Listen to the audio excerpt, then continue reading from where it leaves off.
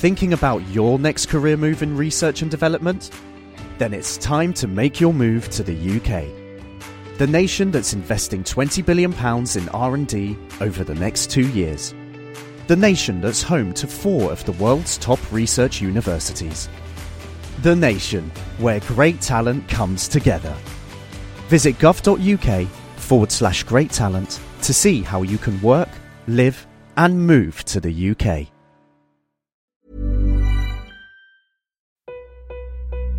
I have you loud and clear. Hello. Welcome. Science. And that is to say, physics, medicine, nature, or space, time, the brain, life, the universe. This week, we are rounding off our month of extreme shows. We've been extremely cold, extremely deep, extremely fast, and extremely curious. Now it's time for some extremely high science. Plus, sniffing out methane on Mars, and scientists have been making sweet music with proteins. But why? I'm Adam Murphy. I'm Katie Haylor, and this is The Naked Scientists. The Naked Scientists podcast is powered by ukfast.co.uk.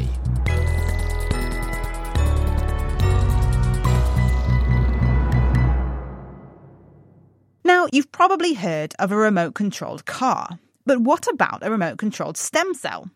A team at the University of Birmingham have just launched a project to use magnetic nanoparticles that can be glued onto receptors on the surface of cells and used to control where those cells go in the body and what they do. Alicia El-Haj, who's leading the initiative, presented the work at a conference in Cambridge this week. By using a magnetic field, the magnetised cells can be guided to where they're needed and the magnetic field pulsed to make the cells transform into new cell types or secrete growth and repair factors. Chris found out more. So I'm interested in cell therapies, how we use cells to treat patients and cure disease. And the problem we have is how to control cells. How do we actually make cells do what we want when we put them in the body? So my technology is a platform technology where we control cells. Remote-controlled cells? Yes, that's right, because the whole aim is to be able to control them from outside of the body. I was joking when I said that. Is that what you can really do? Actually dictate where cells go and what they do when they get there? Yes, so what we use is the principles of magnetics. We use magnetic fields to actually move cells around the body. We tag the cells with magnetic nanoparticles, which are very, very small, and then we can actually visualize them as well using MRI technology. Tell me about these nanoparticles then. How do you get them to stick only onto the cells you want to control, and what are they made of? So we attach the cells outside of the body and we attach them to specific receptors that are located on those cell types. And they're made of iron oxide. And actually we naturally have iron oxides in our body. So it's something that the body doesn't reject. Essentially then, I would have some cells taken out of me, or they might even come to someone else then, and you add this collection of nanoparticles to the cells in a dish, and what they glue on in the right place on those cells. So we can use peptides, small molecules that we can attach onto the surface of the particle, and that binds to the receptor on the membrane of the cell. And what's nice is the principles are based on mechanics. So receptors in our body are actually mechanically activatable, which I don't think people know as much about. And so we can actually move the particle, and it operates the mechanical switch on the receptor, leading to a downstream response. Once the cell's been decorated with the nanoparticles, how do you get them back in the body then? Do you inject them? Yes, so what it aligns itself with is an injectable cell therapy. We inject into an organ such as the knee for cartilage repair or into sites of bone damage for osteoporosis, and we can actually localize it in an injectable format. And how do you then dictate to the cells, I want you to go to here, but not to here? So we can use magnetic fields to target those cells to specific regions of the body. That's the principle. The particles get attracted to the magnetic fields and get localized to the sites we want them to.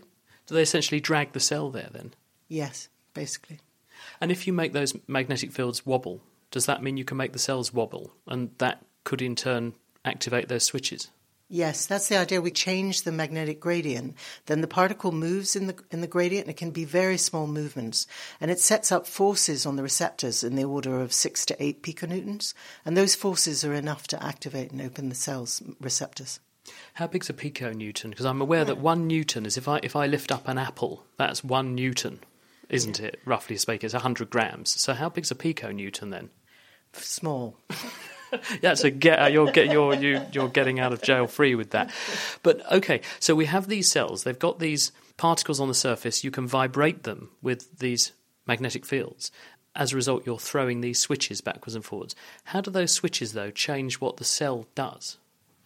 So the particles attach to the receptor, and when they move, they activate the receptor, and you get a downstream signal. And that signal can be a variety of different signals. But what that does is lead into effectively a gene activation, and then you have an expression of different proteins. So what we want to do is actually control cell type. If you think about it, you have cartilage, bone, different cell types in your body. And what we can do is take these stem cells that could be anything, and by changing the receptor activation, we can then turn them into bone, we can turn them into cartilage, we can turn them into different types of tissues. So you can imagine we can inject in the cells, we can then remotely change the way the cells behave and then form tissues in the body. That's the ultimate aim. And there's not a chance that the nanoparticles could fall off the stem cell, fall onto a heart cell, and I accidentally turn my heart into a lump of bone and it doesn't pump so well? No, actually, eventually the particles are internalized in the cell, and what we've studied is that it changes the way the particles are, so they no longer are able to bind to other cell types. And so there's no danger that a person who's going on their flight and goes through the metal detector or whatever at the airport is going to accidentally activate all their stem cells downstream of this, and they arrive at their destination, they don't look like their passport photo anymore. People always ask me that question, am I going to attach to the fridge magnet? I think the point is that we have quite a lot of iron in our body anyway, and actually the amount of iron we're putting in is nowhere near the level of what you'd eat in a steak. And the other side to it, I think, is basically that anything will be cleared from the body eventually, so you won't be permanently magnetized. And I can't push these cells into an abnormal route of development. They're not going to become cancerous through being stimulated in this way, for example. Yeah, and that's things we have to be really careful for. We have to actually check that isn't the case. So far in our hands, we have not seen any evidence of that happening. And is this far off? Because it sounds a little bit space age. It does, but actually we've just been received a significant amount of funding, so we're going to be developing this over the next 5 years, and we would like to think we can reach patients in a 5-year window. It's extraordinary how fast this field is moving. Alicia El-Haj there talking to Chris at the Health Horizons Future Healthcare Forum in Cambridge. From space-age technology now to space itself, and the quest to look for life on our nearest planetary neighbour, Mars. This goal got a boost this week.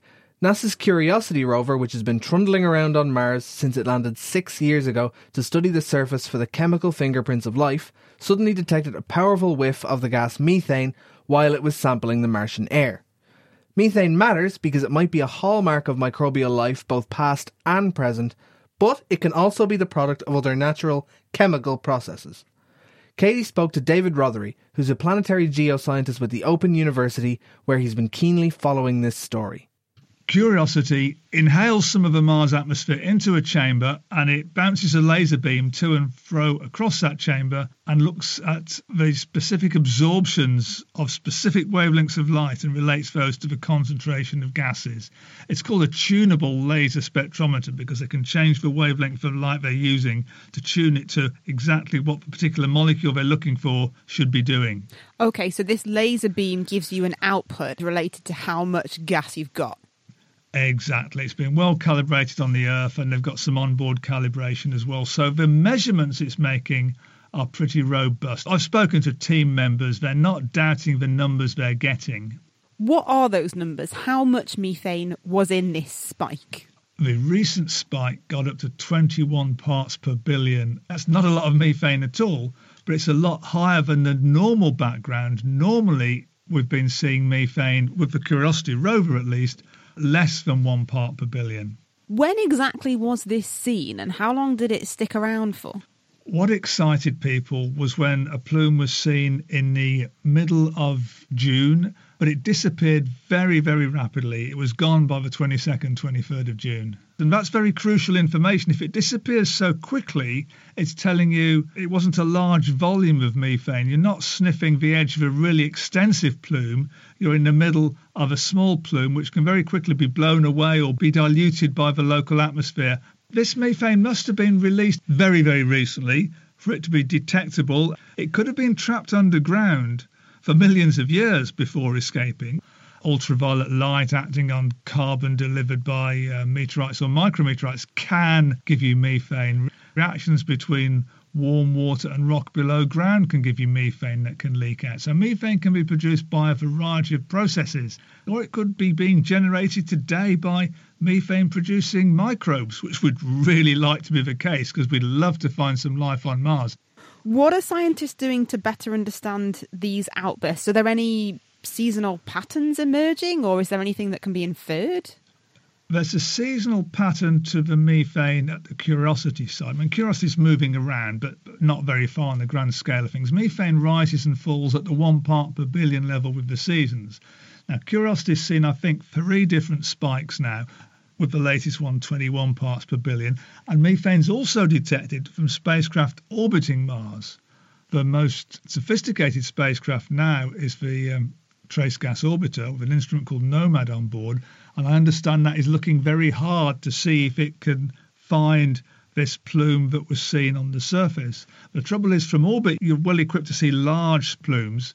A tiny plume covering a few square kilometres that was rapidly diluted by the wind, you won't see from orbit. But they're looking, and that will help them pin down the nature of the plume. As a planetary geosciences expert, what do you make of this? Should we be excited? I'm interested because it's the biggest plume we've seen at the surface, so we need to build up a database of how quickly they appear, how quickly they can disappear, and that will help us track down how locally the methane is sourced. I think it's going to turn out to be very locally to where the rover is. I think these are just small bursts of methane. We need something on the surface that can do an isotopic study of the methane, because living processes will concentrate certain isotopes of carbon and hydrogen over other isotopes, and that won't be the case for abiotically produced methane. So we need to fingerprint the methane, which we've yet to do with instruments we don't yet have on Mars, and then we can really tell, is it life doing this or is it something just chemical? David Rothery there from the Open University, and he was speaking to Katie about reports this week of a methane peak on Mars. Staying with the space theme, time now to debunk a myth conception. And this week, Matthew Hall has been investigating the controversial claim that space travellers experience zero gravity.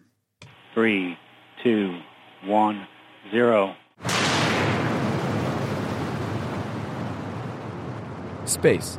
It hosts countless environments that are detrimental to our health, but ironically is home to one of the most sought-after astronomical phenomenon to experience: zero gravity. Space is a mere 100 kilometers away from us at all times, yet only those trained as sufficiently as astronauts have the privilege to feel weightlessness in space. If you are willing to pay a considerable amount of money, there is the option to experience simulated weightlessness using an airplane traveling in parabolic flights. The dips in the trajectory of the plane have been designed to recreate zero gravity. But this isn't real zero gravity, right? Buying tickets for these parabolic flights would be like buying grandma's cookies in a store. They'll get the job done, but they are not the authentic, gooey, mouth-watering cookies from grandma. Well, that's where the misconception lies. The idea of zero gravity, or no gravity at all, doesn't exist. Let's look at the International Space Station. Contrary to popular belief, the weightlessness of the astronauts in the ISS is not due to reduced gravitational forces. The pull from gravity at their height is actually almost the same as here on the ground. The truth is, they are actually falling. Every single second the ISS is in orbit, the football field-sized hunk of metal is actually in freefall, and so are the astronauts inside. And yes, I referred to an American football field. The fact that these astronauts have not plummeted to their doom is thanks to the speed at which the ISS orbits the Earth, a casual 7.5 kilometers per second. The station moves so fast that the Earth's surface curves away from their free fall path. Essentially, the ISS is a large projectile that keeps missing its target. To help better visualize the effect, imagine a cannon on top of a really tall mountain that has an unobscured view in front of it. You want to make the cannonball go as far as possible into the clear space ahead of you, but you can only fire horizontally. How do you do it? By increasing the speed at which the cannonball is launched, it can then cover more horizontal distance before gravity pulls it to the ground. Now imagine your cannon has limitless power. and you keep adding more energy to increase the speed of the cannonball. Eventually, the ball will reach a speed great enough to circle around the Earth and land behind you. Add more and more speed, and the ball will keep circling and never touch the ground, despite the fact that it is falling. That is essentially what an orbit is, an object in a seemingly endless freefall. One other key concept to debunking zero gravity is that gravity is literally everywhere. Look at the moon, for example. Earth's gravity is what keeps it in orbit around us. The ISS is between the moon and Earth, which means that the station still experiences the force of gravity from Earth. Say you require a rocket and blast off away from Earth's gravity. The sun has a gravitational pull that extends a couple of light years in all directions. Let's boost up the power of that rocket and say we make it out of the sun's gravitational field. Even still, there is gravity from the Milky Way galaxy keeping you and billions of other stars in orbit. Let's get even more ambitious and say we leave the Milky Way's ring of gravitational influence. At that point, there are so many billions of other galaxies floating in the universe that you will have entered their ring of influence. No matter how far you could theoretically go, gravity will always be there, lurking in the background, making the idea of zero gravity impossible. So go ahead and buy those plane tickets, because that weightlessness is exactly the same as seen in space. It won't be an endless free fall like the ISS, but it is an out-of-this-world experience nonetheless. Thank you to Matthew Hall for burying that myth for us under the influence of gravity, of course. Meanwhile, if there's some suspicious-sounding science you've come across, you can drop us a line to chris@thenakedscientist.com and we will take a look. Coming up, in space no one can hear you scream, right? We'll be finding out. Literally. Stay tuned. But first, this week, scientists announced that they can map out the structures of important proteins, things like the hormone insulin or even spider silk, using music. This gives them a new dimension for studying how proteins work and how we can use biotechnology to tweak proteins to do other important jobs, as Ankita Anirban explains.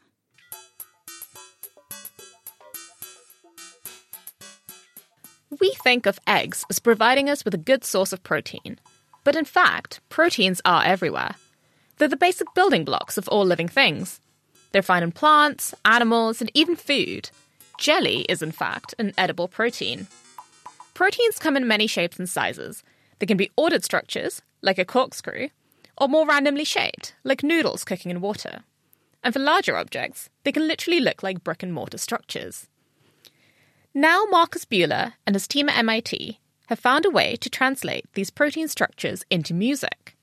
But first, I asked him, what is a protein actually made of? Proteins are made from building blocks called amino acids. There are 20 unique amino acids. You can imagine them being like bead on a string. Each bead that you add to the string is one of those 20 amino acids. And which amino acid is actually added onto the string is defined by the DNA that is the blueprint for how this particular protein is made. But what does this have to do with music? So the way we understand how these amino acids actually sound like, and if we do a very careful analysis, we found that these molecules aren't static. They continuously vibrate. These vibrations can be calculated based on quantum mechanics. And what we found is that each molecule has a unique frequency spectrum. And once we make that audible, each molecule has a very particular way it sounds like.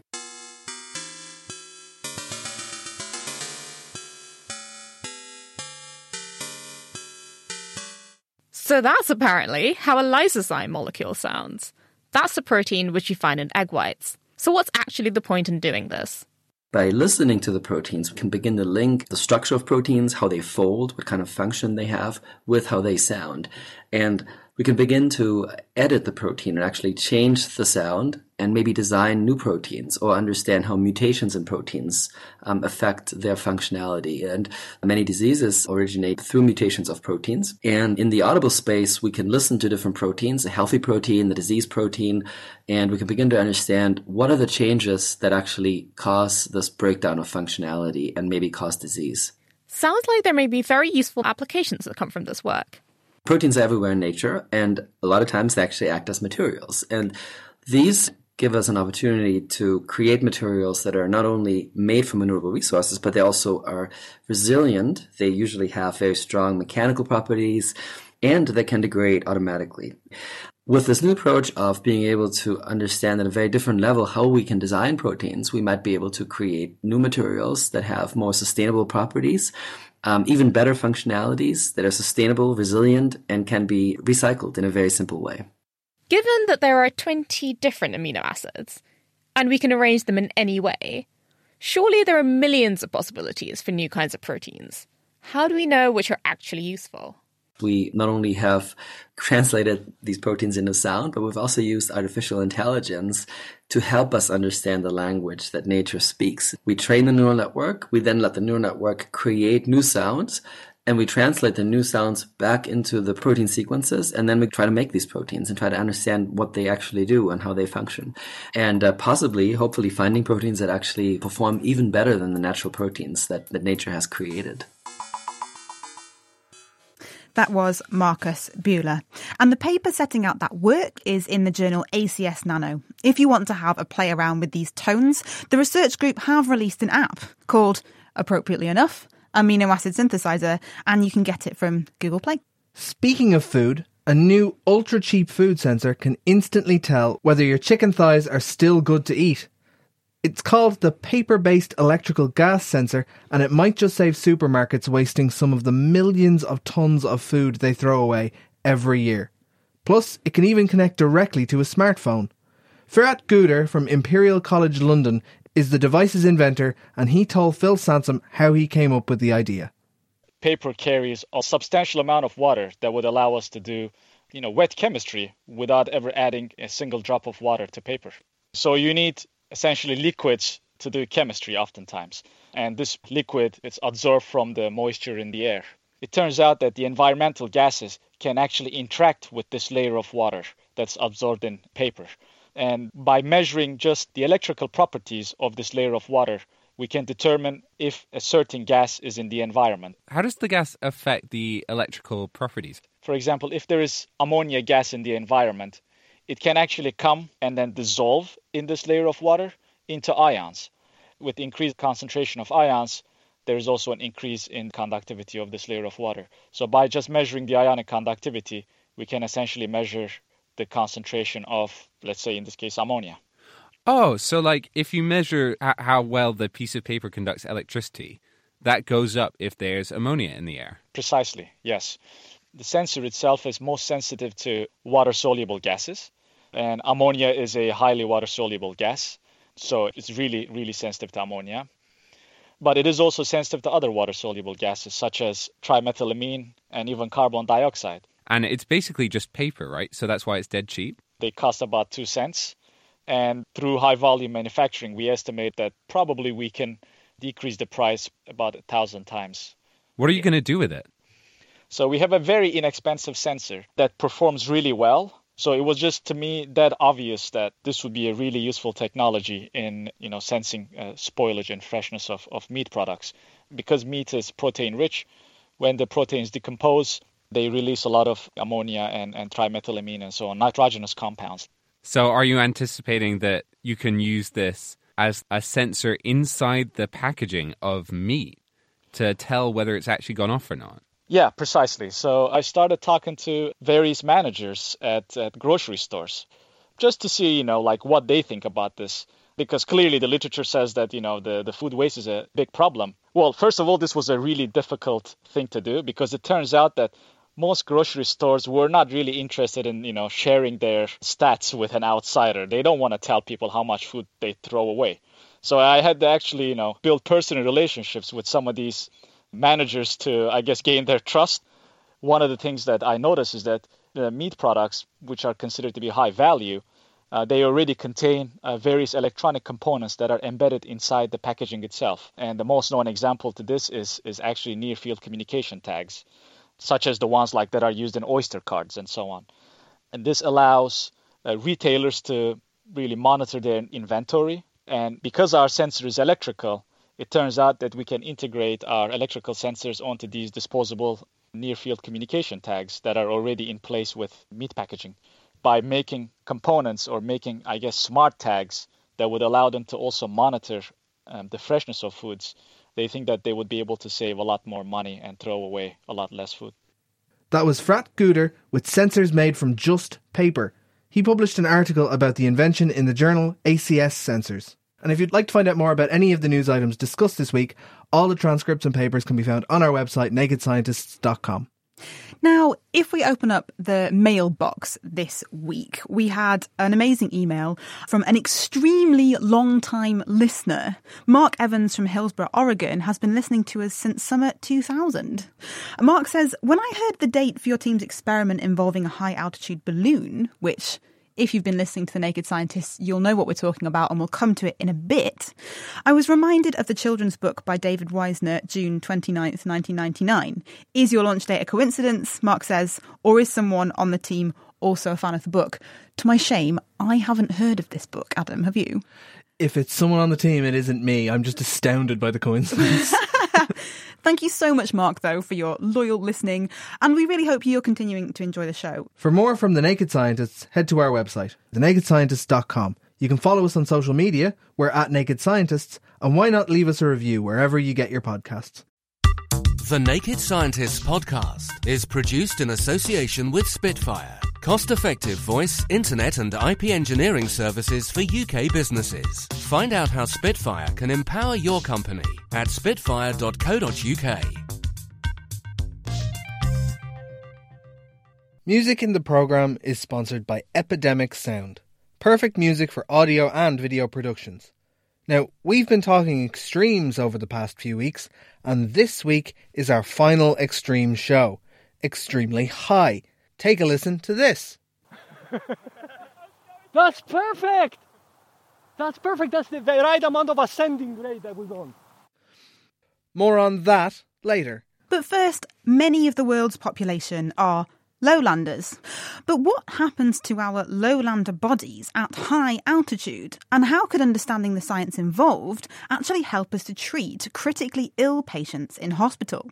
Well, Cambridge University physiologist Andrew Murray works on exactly this. Andrew, what are you holding? Well, Katie, I've brought along a collection of Tibetan prayer flags. Blue representing the sky, white representing air, red representing fire, green is water, and yellow is the earth. You find them all over Nepal. I mean, that's why I brought them along. It reminds me of many fun times and exciting times we've had doing science in Nepal, all the way from Kathmandu, right up to the high passes of the Himalayas, and even flying on the summit of Everest. So before we hear about your adventures, what happens to the human body as you ascend? Well, there's a real distinct time-dependent response as we go to the mountains. When you land, when you step off an airplane at about 2,000 metres, your body instantly responds. You start breathing harder to try and bring more oxygen in. That's the challenge, of course. Your heart starts beating faster to deliver more blood around, therefore oxygen around the body to the tissues, such as the muscles that need it.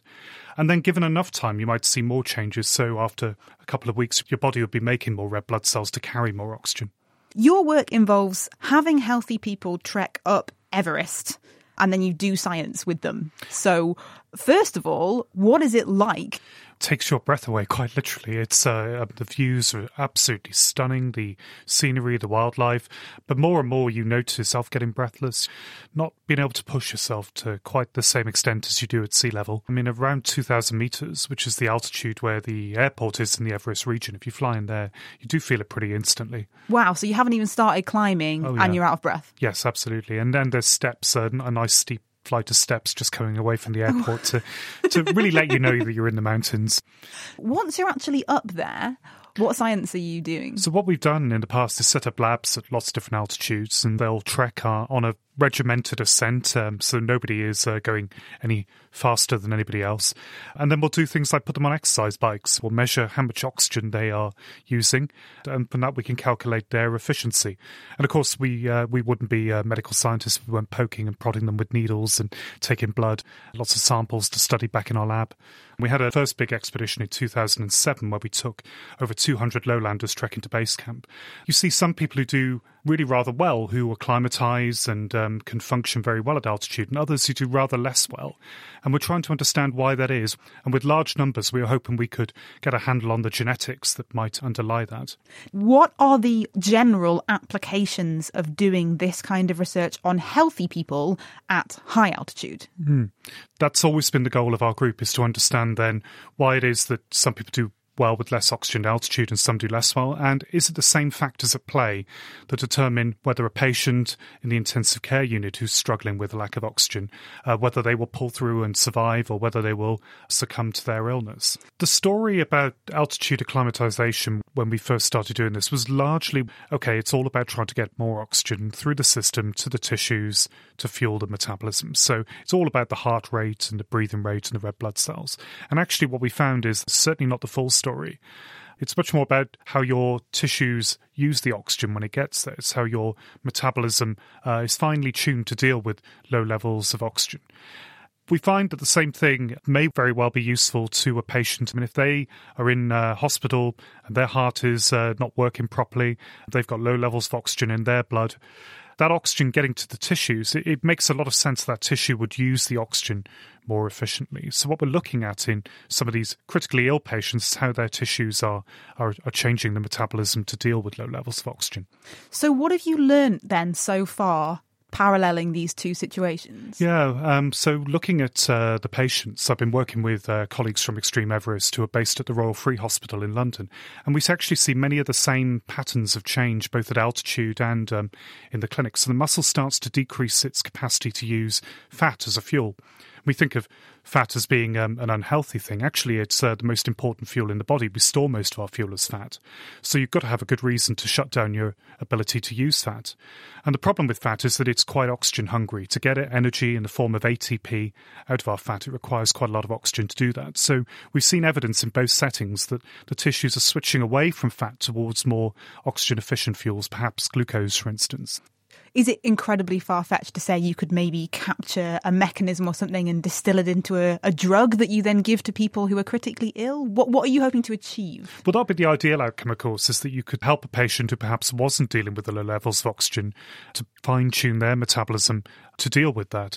But interestingly, I think this work has already made a big impact in the clinic, in that previously the obvious response to dealing with a patient with low oxygen was to ventilate them, to give them pure oxygen to breathe, to try to bring those oxygen levels back up. And interestingly, the recent research has shown that that isn't helpful. In fact, it may even be harming the patients. The oxygen in high concentrations is actually toxic to the body. So instead, we're going for a bit of a middle ground. And the clinicians I work with talk about something called permissive hypoxemia. Hypoxemia is low levels of oxygen in the blood. So we're allowing the patients, in other words, we're allowing them to deal with this low level of oxygen, to adjust to it. Maybe they're shutting down their body's oxygen requirements. And there's probably a Goldilocks zone, a sweet spot at which they want to be. We're not going to take all the oxygen away, but finding out what the right amount is probably the most obvious and easy application.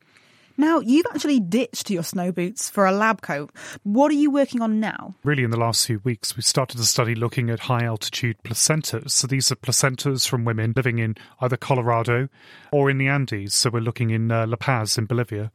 And collaborators have been collecting these placentas. They've been preserving them, freezing them, and then flying them over to our lab in Cambridge, where we've been looking at the metabolism of the placenta, and particularly the mitochondria, these molecular powerhouses, and how they are using the oxygen to make cellular energy to support the growth of the developing fetus. As pregnancies take place at higher and higher altitudes, the birth weight of the baby tends to fall. So on average, for every 1,000 metres you ascend, baby's birth weight is about 100 grams lighter. Now, this isn't quite true for some high-altitude natives. So if you look at the women in Tibet and Nepal, or you look at the women in the Andes who are giving birth, their babies are still lighter, but only by about 80 grams. So they're relatively protected against the low levels of oxygen, crucially. But why that is, we don't really know, and there's a number of possible explanations. It could be to do with the blood supply. It could make it easier for the oxygen to get across the placenta to the fetus. It could be metabolism. They could be using the oxygen more efficiently.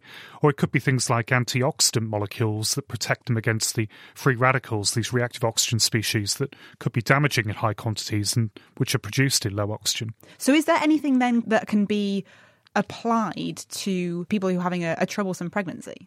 Well, that's the ultimate application, is if we can understand why it is that these women can give birth to relatively healthy babies, even at high altitudes, we can apply some of these findings to troublesome pregnancies back here at sea level, where conditions like preeclampsia or intrauterine growth restriction might also alter oxygen supply to the fetus. So we're going to have to invite you back to find out what's going on. Yeah, hopefully we'll have answers in a few months' time. Andrew Murray from Cambridge University, thank you very much. And it's not just humans who have adapted to the high life. If you think climbing in the Himalayas is a challenge, you've got to be impressed by this. Perhaps most famously in 1953, when Everest was climbed for the first time, a member of that expedition actually said that he'd seen geese flying at the height of Everest. That's zoologist Charles Bishop from Bangor University, and the geese he's talking about are bar-headed geese. Katie spoke to Charles to find out how on earth these geese survive and thrive on these extremely high migrations. About a decade ago, he and colleagues went to the Mongolian breeding grounds of these hardy birds in order to better understand how they're capable of making these journeys. Well, we're very lucky that ducks and geese go through what's called a post-breeding molt, which means that they drop all their flight feathers for a couple of weeks while they're raising their youngsters. So we can use canoes to corral them into nets and catch them in reasonable numbers. Now, I'm actually quite scared of geese. How easy is it to put a tag on a goose that probably doesn't want to be tagged? Actually, bar-headed geese, not only do they look wonderful, kind of white and grey birds with the two black bars across their cheeks that makes them famous and a yellow bill, they actually have a very docile nature. So we had some tags that gave us global position. We could track them every hour or so. And over the journeys they were taking, the migration could last over 100 hours of actual flying in total over many weeks. We were also interested in how tough are these journeys, and in order to understand the kind of physiology and the mechanics of the flight itself, we had accelerometers that gave us wing beat frequency. It doesn't change a lot in a goose, but when it does change, it indicates a big change in power output. So small changes in wing beat frequency would tell us that the birds were having to work much harder. And we could also estimate how deeply they flapped. So they would also increase wing beat frequency at the same time they would actually flap in a deeper, what we call an increase in their amplitude of the wing, so in creating much higher forces. But this is hard work, of course. And then the heart rate we can use also as a proxy for energy consumption or oxygen consumption. We'd actually flown some geese in a wind tunnel many years prior to this, which was very fortunate, where we'd correlated oxygen consumption against heart rate. Crucially, you had to get your tags back again. So did that involve just going back to the same breeding site and getting back in your kayak? Yes, so unfortunately we couldn't download the tags, so we did have to recapture birds in order to obtain the tags. In fact, the GPS ones were satellite based, but in order to get the accelerometers and the heart rate, we did have to recapture the same birds. So of course we lost a lot of tags because we didn't always see our birds, or we couldn't always capture our birds. Take us through your findings then. What did you learn? We found the birds were very, very sensible. So they only seemed to fly as high as they needed to. And we called it the roller coaster strategy because they would effectively follow the underlying terrain. So when there was a high ridge and a barrier, they were capable of going over it. But we only recorded a maximum height of 7,300 meters directly with GPS. And they wouldn't stay high at those altitudes, not more than multiples of minutes. And then they would descend again as the terrain changed. This meant that they actually stayed as low as they could most of the time, within a few hundred meters. Why wouldn't you just do your ascending and then just stay as high as you need to and fly over the mountains that way? Why adopt this roller coaster strategy? What's the advantage? We concluded from this that the costs of staying high were sufficiently difficult. So the heart rates we were getting, and a goose's maximum heart rate's around about 500 beats per minute at sea level. At altitude, we're not too sure, but we did record heart rates over 400 beats a minute and at maximum 460, but only very rarely. And at altitude, that might be just very, very hard. The air's getting thinner as they go high, oxygen's hard to obtain, and the forces they need are getting harder to generate. So thrust takes you forward, keeps you moving, gives you flight speed, and then of course lift keeps you in the air and supports your weight. So they were going down whenever they could to be in denser air where oxygen was more available and generating the forces was easier. With humans, of course, we have to go to the mountains weeks beforehand before attempting something as high as Everest. Colleagues of mine have put bar-headed geese at rest into an atmosphere of only 5% oxygen. The equivalent of being at the top of Everest is about 7% oxygen. Sea level's 21% oxygen. And they were okay, which no human could do. Also tended to fly at night, not in the day. We weren't expecting that with the geese, in that we kind of thought that they might use winds that might assist them. So if they could get a tailwind, you'd be covering the ground much quicker. Cuts the cost of the total journey. Why would it be beneficial for the geese to fly in darkness? I would have thought it's just more difficult to see where you're going. Possibly you can avoid predation by flying at night. Another possibility is that it's much colder, of course, and it could drop 20, 30 degrees C. The effect of that would be to increase air density. So it would be effectively like flying maybe 500, 800 meters lower. So by flying at night when the air is cooler, air is denser. Again, generating forces is easier. Oxygen availability also increases. So how are birds able to cope with getting the oxygen into their bodies, which seems to be more difficult the higher up you go? How do they compare to humans? Birds seem to be better adapted to high altitude. The lung systems and the ability to circulate oxygen through the body, it does appear to be innately superior. Their lung systems are fundamentally very different in design. They actually have what we call unidirectional flow, so it passes through the lungs from one side to the other. It doesn't expand and contract like a human lung, but it does have associated air sacs that permeate throughout the body of the bird, and they expand and contract. And they act like bellows, so when the bird breathes in, it fills up some air sacs. Then when it breathes out, those air sacs empty and actually pass the air through the lungs tissue, and you get gas exchange, oxygen uptake, CO2 output. Then when you think they're breathing in again, they're actually pushing that air out to the forward air sacs, and then finally it all goes out on the second out breath. Probably makes bird lungs more efficient, perhaps at altitude in particular. The surface area for that gas exchange is probably twice as great as most mammals. And bar-headed geese have fine-tuned these processes even further, even having larger wings than other geese to allow them to reach these incredible heights. That was Charles Bishop from Bangor University.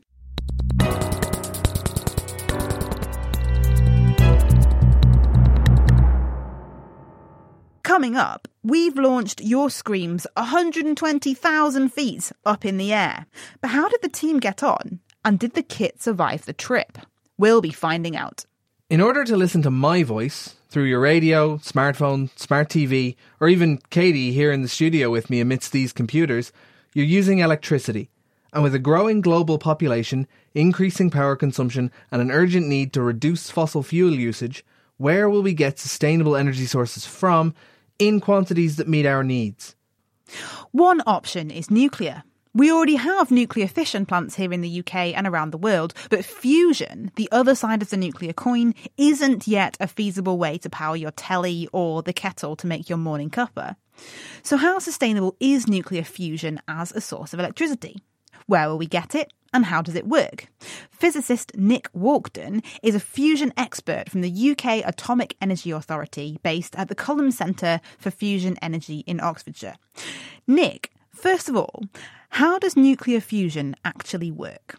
Fission and fusion are two sides of the same coin. In fission, we're taking very big elements and we're splitting them apart. And it turns out that when they get split apart, they weigh a little bit less than when they're together. And that difference in their weight turns into energy, so we can extract energy from them. In fusion, we're doing the exact opposite. So we're taking two very light elements and we're pushing them very, very close to one another.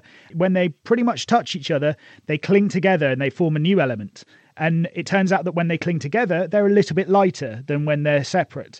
And we can extract that change in weight as well as energy. But to get fusion to work, we have to get these things very close to one another. And they really do not want to be close to each other. So we have to get them to very, very high temperatures so that they're whizzing around, colliding with one another. And that's what we're trying to do in our lab down in Culham. How safe is fusion compared to fission? It's inherently safe. So in fission, you get fission to work basically by taking a lot of fuel and putting it next to each other. And the fuel produces neutrons. Neutrons create more fission. That fission creates more neutrons. And you have the chance of having these meltdown effects. We don't have that in fusion. We have to supply the thing with heat for it to work. And we only have a limited amount of fuel. So we put a certain amount of fuel into the machine. If all of that fuel fuses, then we have no more fuel to create any more fusion. And it doesn't matter how hot the thing is, it's not going to create any more fusion. So we have to continuously refuel the machine. There's a study that was done by the ITER organization about this, and they found that a fusion power plant would have an effective radiation outside it that was 1,000 times less than the ambient radiation that you'd see. And if the worst possible containment breach of a fusion power plant actually happened, and someone happened to be standing exactly at the location of that containment breach, they'd receive a radioactive dose about the same as eating a few bananas a day for a year or living in Cornwall for a year. So it's an inherently safe fueling option. So the tricky bit is keeping it going as opposed to it running away from you.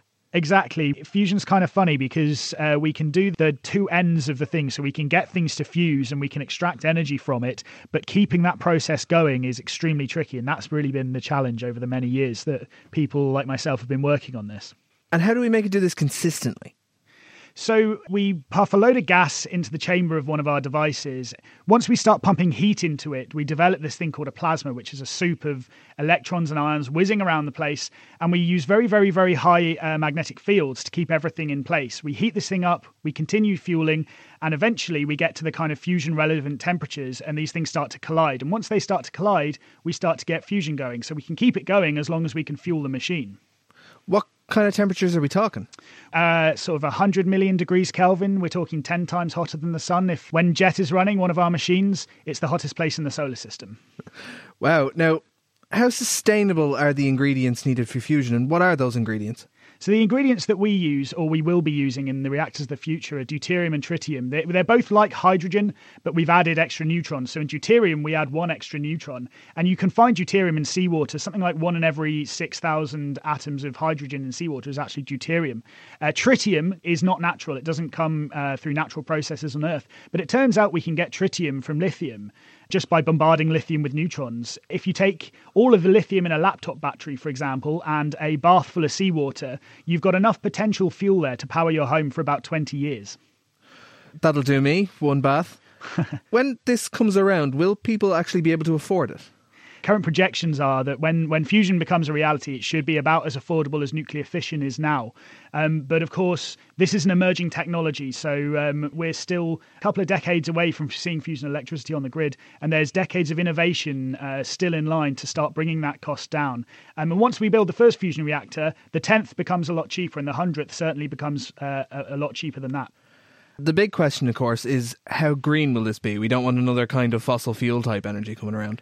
Absolutely, and this is really, really one of the big gains from nuclear fusion. So the fuel sources themselves, or the reaction itself, has no carbon in it. So the product we get back out the end is helium. Helium is currently actually quite scarce around the globe, so this is probably a good thing. The only carbon we'll spend in nuclear fusion is building the machine itself. What kind of timescale are we looking at before we have fusion-powered televisions in our house?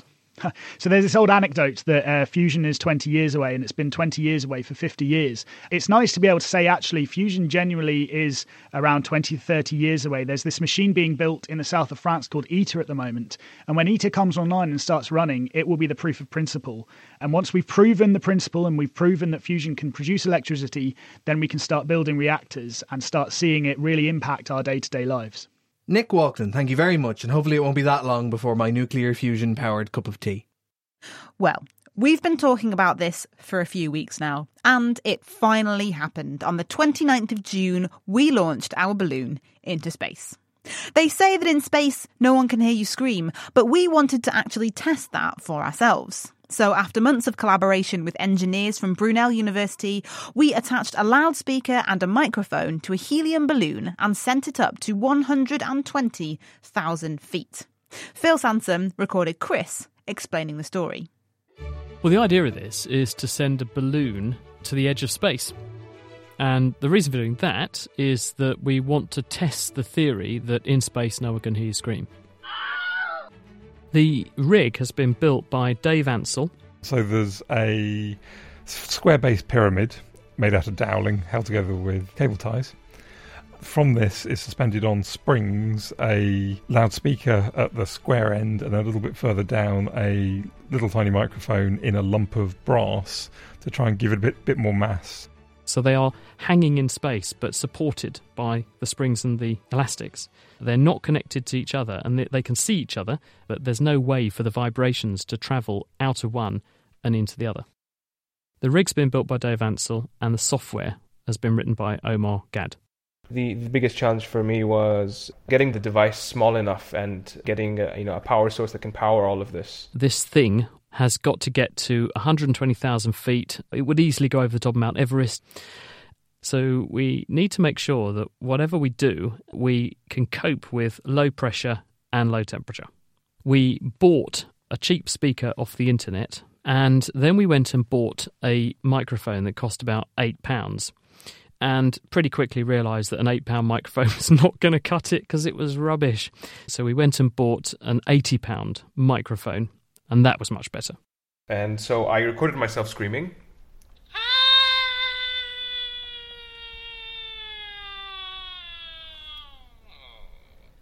That was recorded with the mic, and now we're going to play what the mic recorded.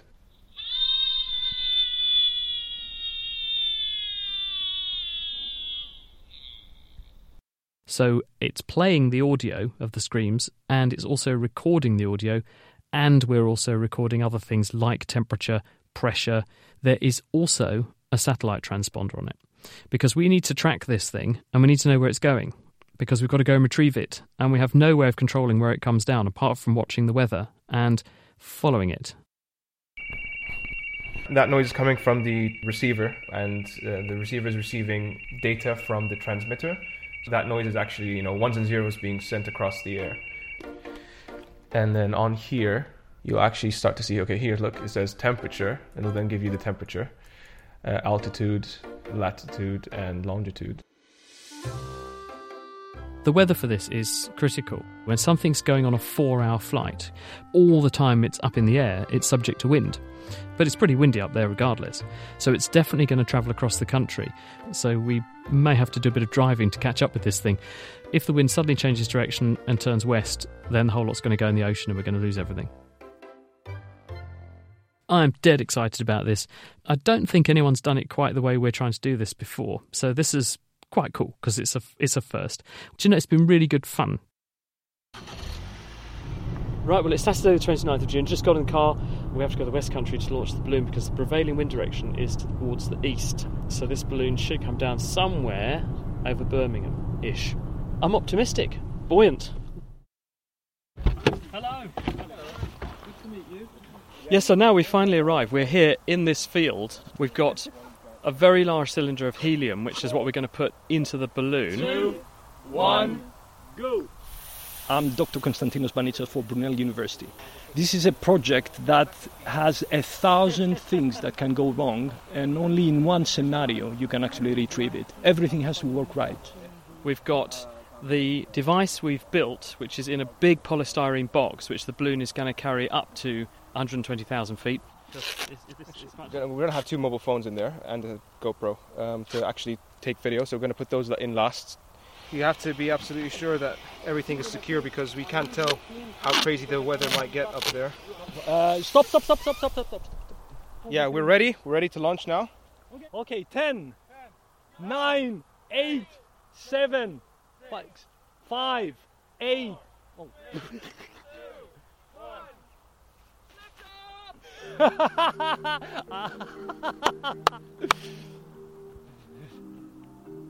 Yes!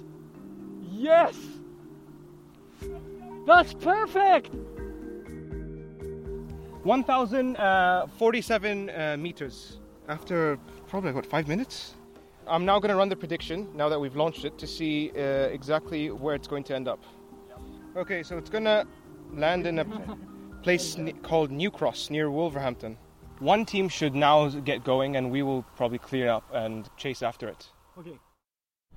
Well, I'm Tim Pilgrim at Brunel University, and I'm the press officer that originally helped Omar get in contact with Chris to set up this whole thing. So we've now reached the outskirts of Birmingham, and we've just received some exciting news that the balloon has started to come back down again. So we've obviously reached peak. Fingers crossed we should be at the landing site before the balloon gets there. Oh, it's already landed? It's in a field right next to a river. Oh, fantastic. You guys are probably going to be the first ones there. Cheers. Bye. Oh, that's exciting.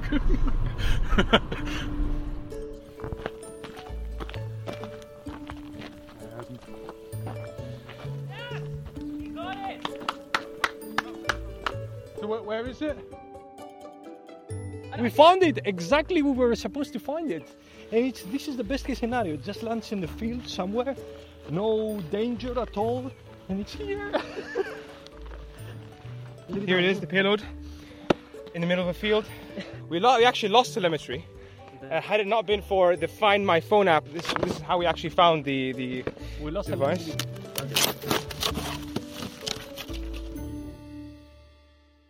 Well, we did it. We have succeeded. We actually got our device up to the edge of space, and we got it back again, and we've got all the data. What did we find? Well, if we look at two screams, here's the first one. This one was recorded at the ground. Children, come into your room! And you compare that with this, which was recorded at 33 kilometres up, just before the balloon popped, where the pressure is 10 millibar, so only about 1/100th of the pressure at the Earth's surface. You can hear that the two are dramatically different. The second, where the air is very thin, is really quiet. So, the logical conclusion is, were we to have carried on going up even further, the air would have continued to get even thinner. We would eventually have reached a point where there would be so few air molecules bashing into the microphone, it would barely move and you wouldn't be able to hear it. Case closed. But we have made a special page on our website with all of the raw data and the recordings, as well as other measurements we made, and you can go and take a look at that. Interestingly, we've got the profile of the carbon dioxide levels as we go up, and we think, on our graph, you can see the effects of the M4 motorway and the city of Bristol just upwind of where we were taking off. If you want to go and have a look at it, it's nakedscientist.com/balloon. Wow, I can't believe they actually found it again. That's pretty amazing. Yeah, I'm astounded it landed where they thought it was going to land and didn't end up in the sea or someone's garden with a dog. They got real lucky. It's great. And of course, an amazing amount of prep went into it before the launch. Thank you to everyone involved in that project. And if you want to see the images and the video the team recorded from the balloon and listen to the sounds from space, we've set up a special webpage at nakedscientist.com/balloon. So do go and check it out. Now, to finish this week, Heather Jameson has been looking at the highest sounds and the highest hearing on record.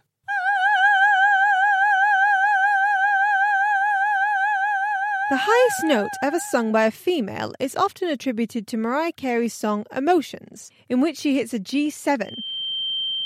That's a G note in the 7th octave. But the record for the highest note hit by a male trumps that by nearly a full octave. In December 2017, Wang Xiaoling reached an E8.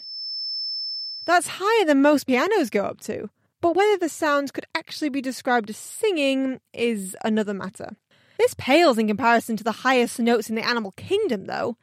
That record is claimed by the clear-winged woolly bat, which can reach a maximum frequency of 250 kilohertz.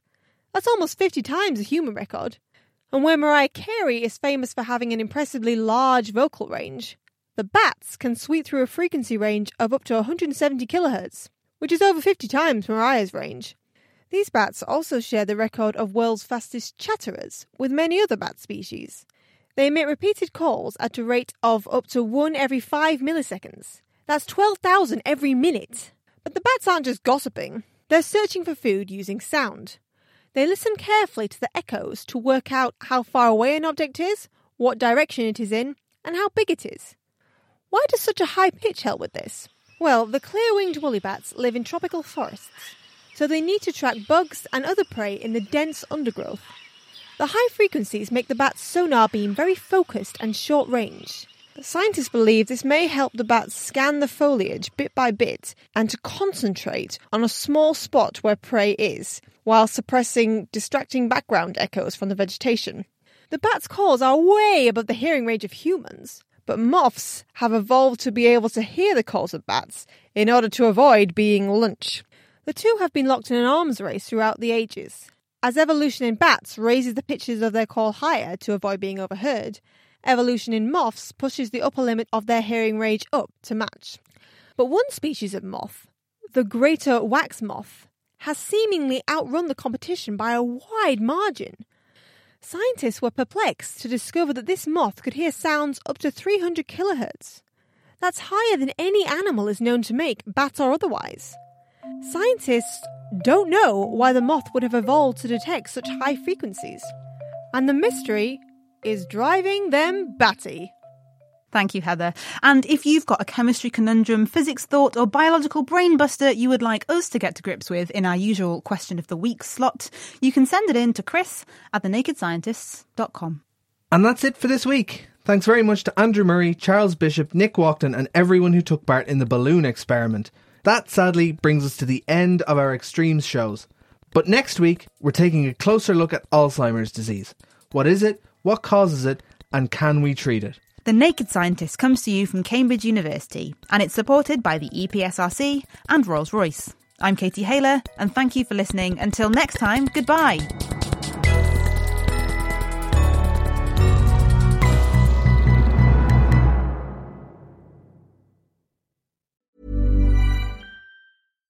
Thinking about your next career move in research and development? Then it's time to make your move to the UK. The nation that's investing £20 billion in R&D over the next 2 years. The nation that's home to 4 of the world's top research universities. The nation where great talent comes together. Visit gov.uk/great talent to see how you can work, live and move to the UK.